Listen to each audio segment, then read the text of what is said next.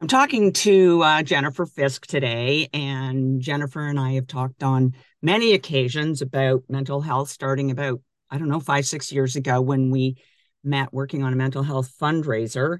And it's always great to talk to you, Jennifer, because you have lots of insights, and I just love chatting with you. How are you? How are you right now? Today, just this very moment. This very much, to be honest, it's a tough day. It's been a tough few months, and usually when you and I chat, it's pretty positive. But we're kind of in one of those, as anybody with mental illness knows. It has its ups, it has its downs, and right now we're not in the valley of the down, but we're definitely not at the peak of the mountain of the up either. So It's interesting because your what you deal with is a really high level of anxiety and sort of mix in that some obsessive compulsive disorder. And we know those yeah, two things go hand in hand. Somebody with severe anxiety can often use OCD as a way of controlling their world. yes, And yes. and that's how we first started talking because I didn't know a lot about really severe anxiety 5 or 6 years ago because it's not something that's part of my life. When we talked the first time, it was sort of the first time that you would come out and publicly, I think in private, people knew what you struggled with, but you hadn't talked to it about it publicly. And part of that was stigma. Absolutely. Absolutely. And to be honest, and after we talked the first time, I will admit part of it was you've made it so comfortable to talk, right? And that's part of it is providing the environment where people want to talk. People feel heard. People don't feel like they're going to be judged. So yeah, for the last few years, I had been pretty open about it and speaking about it pretty openly. And I've talked about at that time I was working with an employer that they were fully aware, and it was great. And I'm not going to lie, I had sort of thought, hey, I've got this stigma down fixed. I'm not worried about it anymore. And earlier this year, late last year, I took on kind of a dream job for me, but it's with a new group of people. And all of a sudden, I had that fear of stigma again. What will people think of me? What will my no coworkers think of me? You get into this place of comfort. And so I think I thought I had slayed the stigma beast, at least personally, and I was going to be open. And it turns out it's a bit more like riding a horse where you fall off and you have to get back on. It's not a flat, course going forward. And so I think that's part of where my challenge has been is, I'm right back to do what do I share? What level do I share? How will people judge me when I share? And I think I'm not as convinced maybe now as I was before that the stigma it's definitely diminishing. There's no question about that. But the pace at which it's diminishing and whether we really maybe just plateaued is a question I'm really starting to answer a little bit for myself and hope to feel answers soon because um, I think part of it is you hear employers a lot or the public, and we heard this during COVID, right? You need to find work life balance. You need to find work life balance. And then those same people would be the ones who would email you at 11 o'clock at night. So you're like, okay, there's a disconnect between the message. So now when you're hearing that same mental wellness is important, don't worry about stigma. Are we back in that kind of situation where they're saying it, but they don't necessarily mean it? So that's really a challenge for me right now. And it really kind of came to a head right before Christmas in my new office. So I work in Toronto a lot. And my new office after work one night was kind of going down to the waterfront to celebrate Christmas. We were going to do a Christmas thing, and everybody's like, "Oh, well, you're just going to hop on transit and go." And you and I've talked before. Oh, Transit is one of those things that just That's actually, skyrockets my it actually anxiety. jumped right into my mind. I thought, wow, I was going to say to you, did you have to start out 6 hours early to get from downtown to the waterfront? Because that was one of the things that you faced. Yeah, well, and I went even further than that. I actually obsessed about it for 3 weeks. How am I going to handle this? What are my ways to get around this? Can I drive down and park the car and just say it so that I can leave easier afterwards? Like, what are my outs here?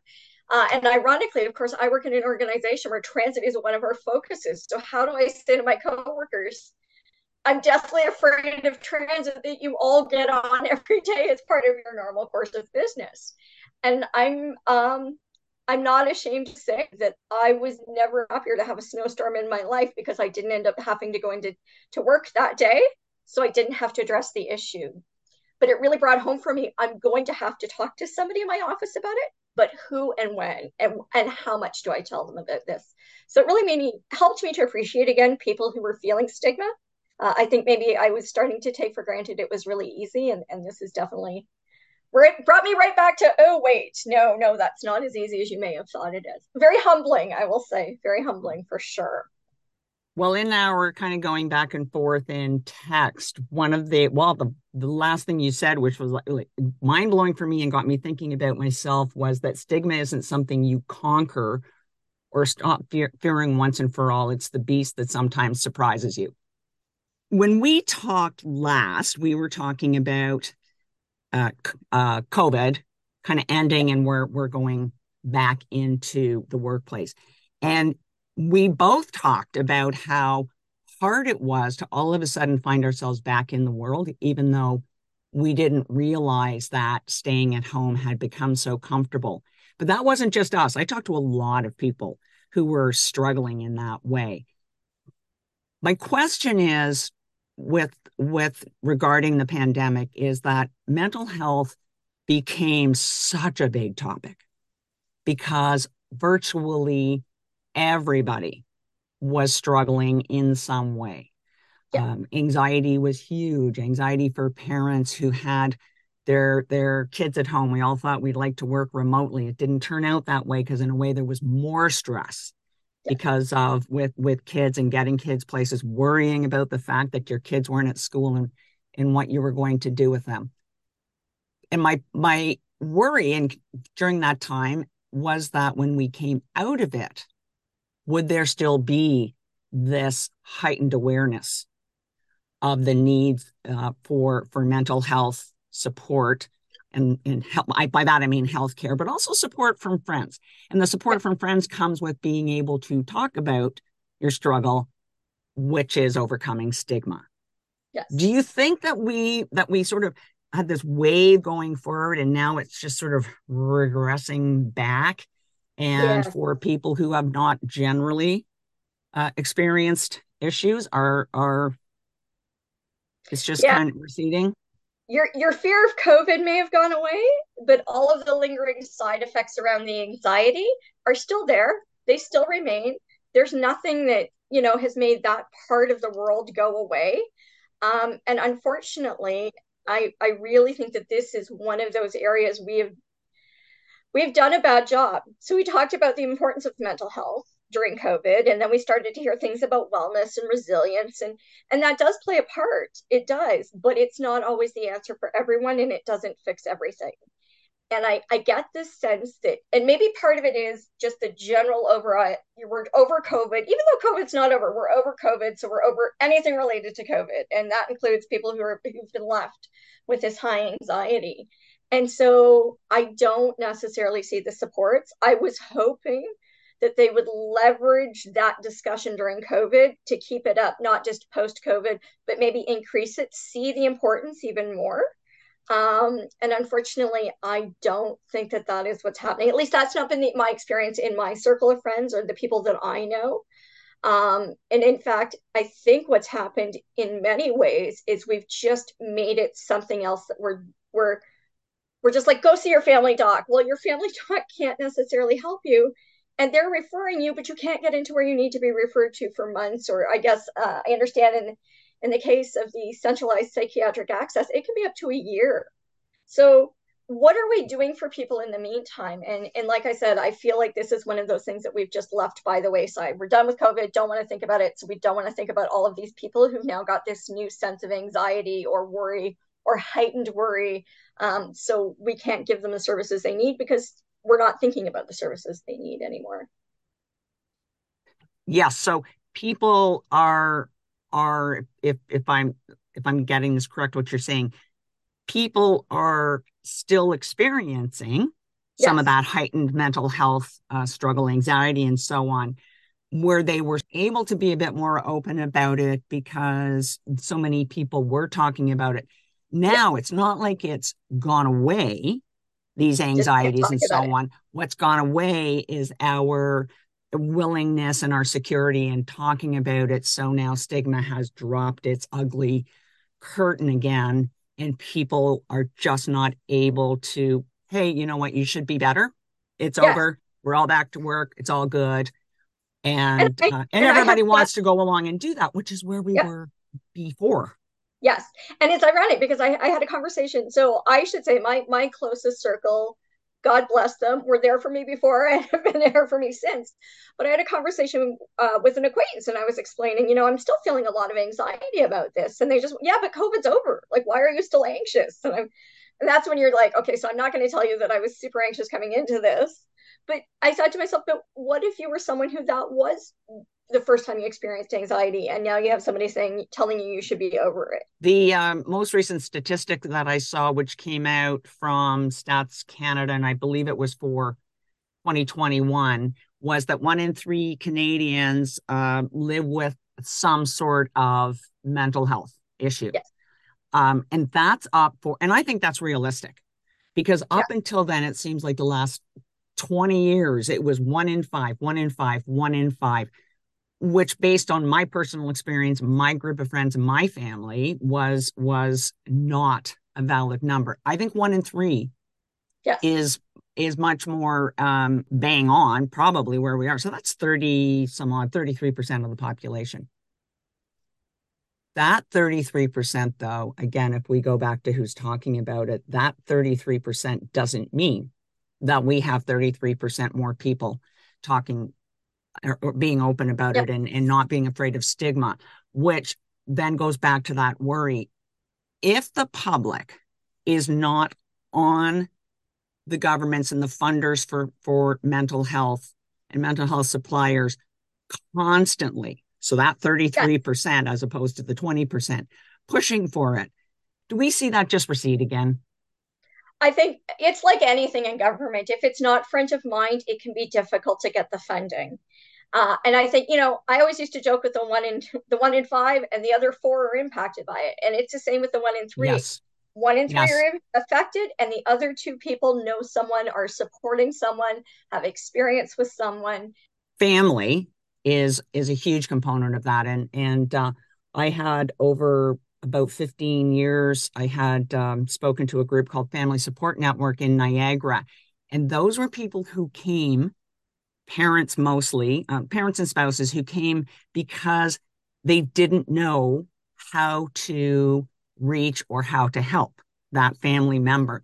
And what was happening was really the person who was struggling, feeling stigmatized and not wanting to do anything about it. So, for example, and this was an extreme case, but it was heartbreaking, was a woman whose husband had been severely depressed for years. I actually think it might have been 7 years.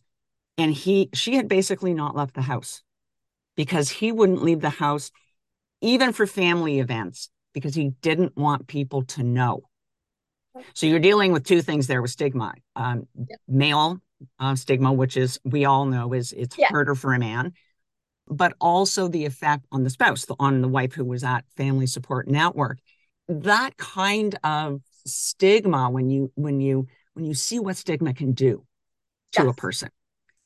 Now, I discovered a thing about myself and stigma is that while I am open about my struggles and about my bipolar disorder, I stigmatize myself internally. And I had not realized that I was doing this. I have no problem talking to you about it or my neighbor, whoever. But what I mean by stigmatizing myself is that I'm not good enough to do that job. I can't apply for that job because my memory is poor because of ADHD, or for a very long time, it was, what if I get sick again? And the Yep. fear of, what if I get sick again and then I can't do the job? And and all of these things that were internally, me making myself feel terrible and insecure and unable to be as good Yes. as people out there who weren't in my mind, because of course, so many people probably were struggling. And again, I go back to anxiety because it's one of the big ones. But it was a revelation to me to realize that I could stigmatize myself. And then so I started to try and work on that. So, okay, so that is a completely interesting conversation. And I only my dearest friends, and now everybody who's listening to this will know. But you just outed yourself at your new job, right? That's right. Well, I've just outed myself on my new job, and it's actually about my new job. So I love my new job. This is the job that if you had asked me 10 years ago, I'm like, this is the job I want. I'm so excited. And it actually came available in July, and I didn't apply for that very reason. I'm not good enough. What if my anxiety takes over? What if I suddenly start to have panic and anxiety attacks if I have to be in Toronto more? And so I ended up going in on a 6-week vacation fill in. And we were getting close to the end of it. And the manager she's like, well, can I ask why you didn't apply for this job?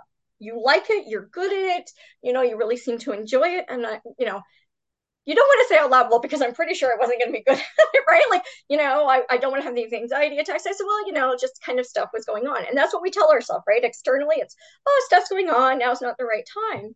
And she says, I want you to apply for it. And I'm like, oh. And then there's like, I'm not going to do well in the interview. If I do well in the interview, I'm not going to do like, and our mind is our own worst enemy, right? Because it becomes that snowball. And so I ended up doing it. I'm like, okay, so I'm just going to do this for the experience. When she offered me the job, I actually said the words out loud, are you sure? Right? And she's like, of course I'm sure. Like, you were perfect for this. And I'm like, but that, to your point, we are our own worst enemy. We hold ourselves back because we're afraid if we go forward, somebody's going to see that weakness. And I guess that's the other piece to stigma is I thought, I had this all tamed and I know it's not a weakness. And I know it's not a weakness. And if you came to me or one of my friends came to me, like, of course it's not a weakness. But my own internal dialogue is still a little bit of, well, why don't you have this under control already? You're a fully grown person. You know what this is. And, you have all of the facts. And for me, that's the way my brain works. Like, if you have the facts, you have the answer. I have all of the facts, but there isn't an answer. It isn't a black and white. This isn't a math equation. This is like a really bad essay that could go really good or really bad. And I think that's the frustrating part. And so if people is amazing, like, I'm not gonna lie, to hear you say that you hold yourself back or that you struggle, I'm like, do you have any idea how amazing you are? And then if people like you don't see your own amazingness, how many other people are there out there who aren't seeing their amazingness, that aren't putting their full self into the world because they're afraid of how the world is going to look at them when they try and do that? Because what happens if we do have an anxiety attack? Or what happens if you do have a moment where, the mental illness becomes higher or at a higher level or, impacts your functioning? You're like, in case that happens, I won't do this amazing things and I won't give my gifts to the world versus I'll give my gifts to the world and hey, what happens? And I think that's the other nuanced piece to stigma is what do we do to ourselves because we're afraid of what others might think of us.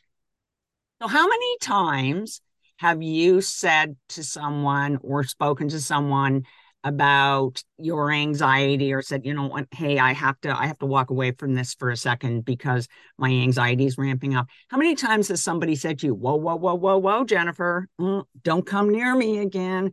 I don't like people with anxiety. You're a pariah. Sorry. For me, not at all. For me, exactly. Never. Not at all.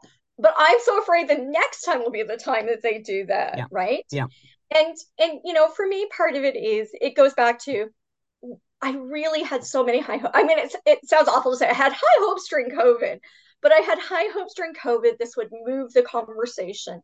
And not that because more people were suffering from it, we'd have better, we'd have a greater sense of fraternity, but more people would understand the experience, especially with anxiety. I was like, I'm sad that people are experiencing this, but maybe more people will understand it and we can move that forward. And to honestly see it dismissed and basically move on, like we're done. And I absolutely get COVID burnout and all of those pieces, but we've thrown out everything that we learned, it seems, in the meantime. And the result though is death. The result is people not living their best life. We're more and more opioid deaths.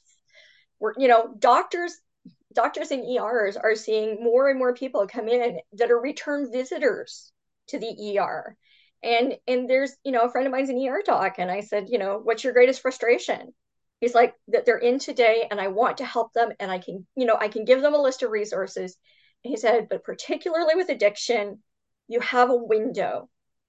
And if somebody realizes they need help, it can sometimes with addiction be a very small window to I need help to I'm going to get help. And the lag in between is what is killing people. I want help, but I can't get the help I need right away. So I have to go back to using, or I have to go back to drinking. And we know, science knows, people are using substances because something else is going on, right? There's often a comorbidity with mental illness.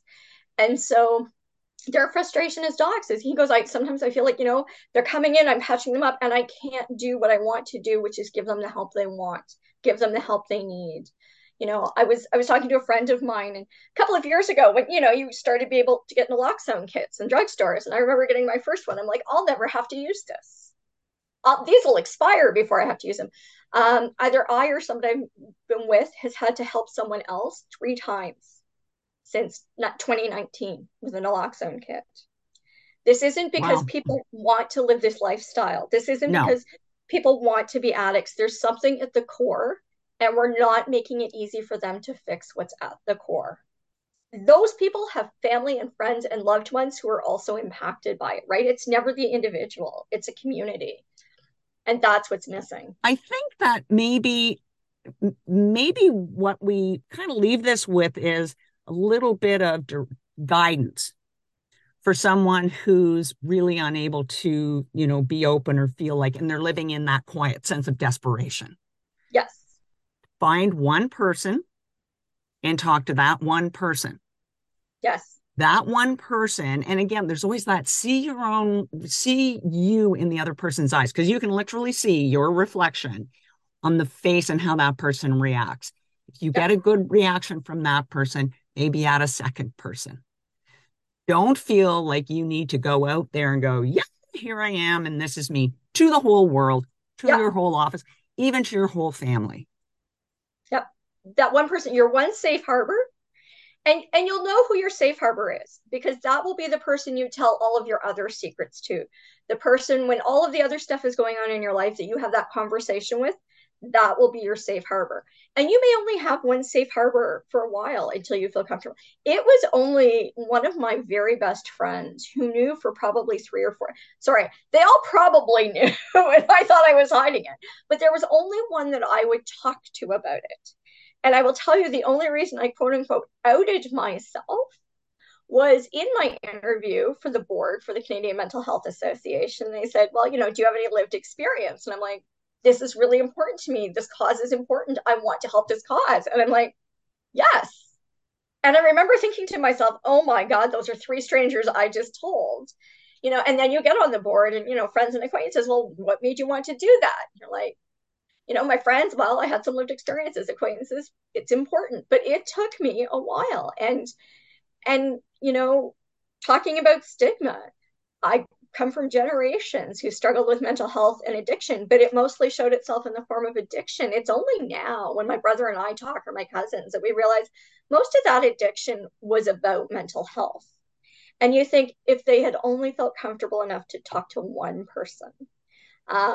So find that person, and that person will be there for you. I promise you. You will never, if you would not judge that other person, they will not judge you. You know that person in your heart, but you have to have that brave conversation the first time.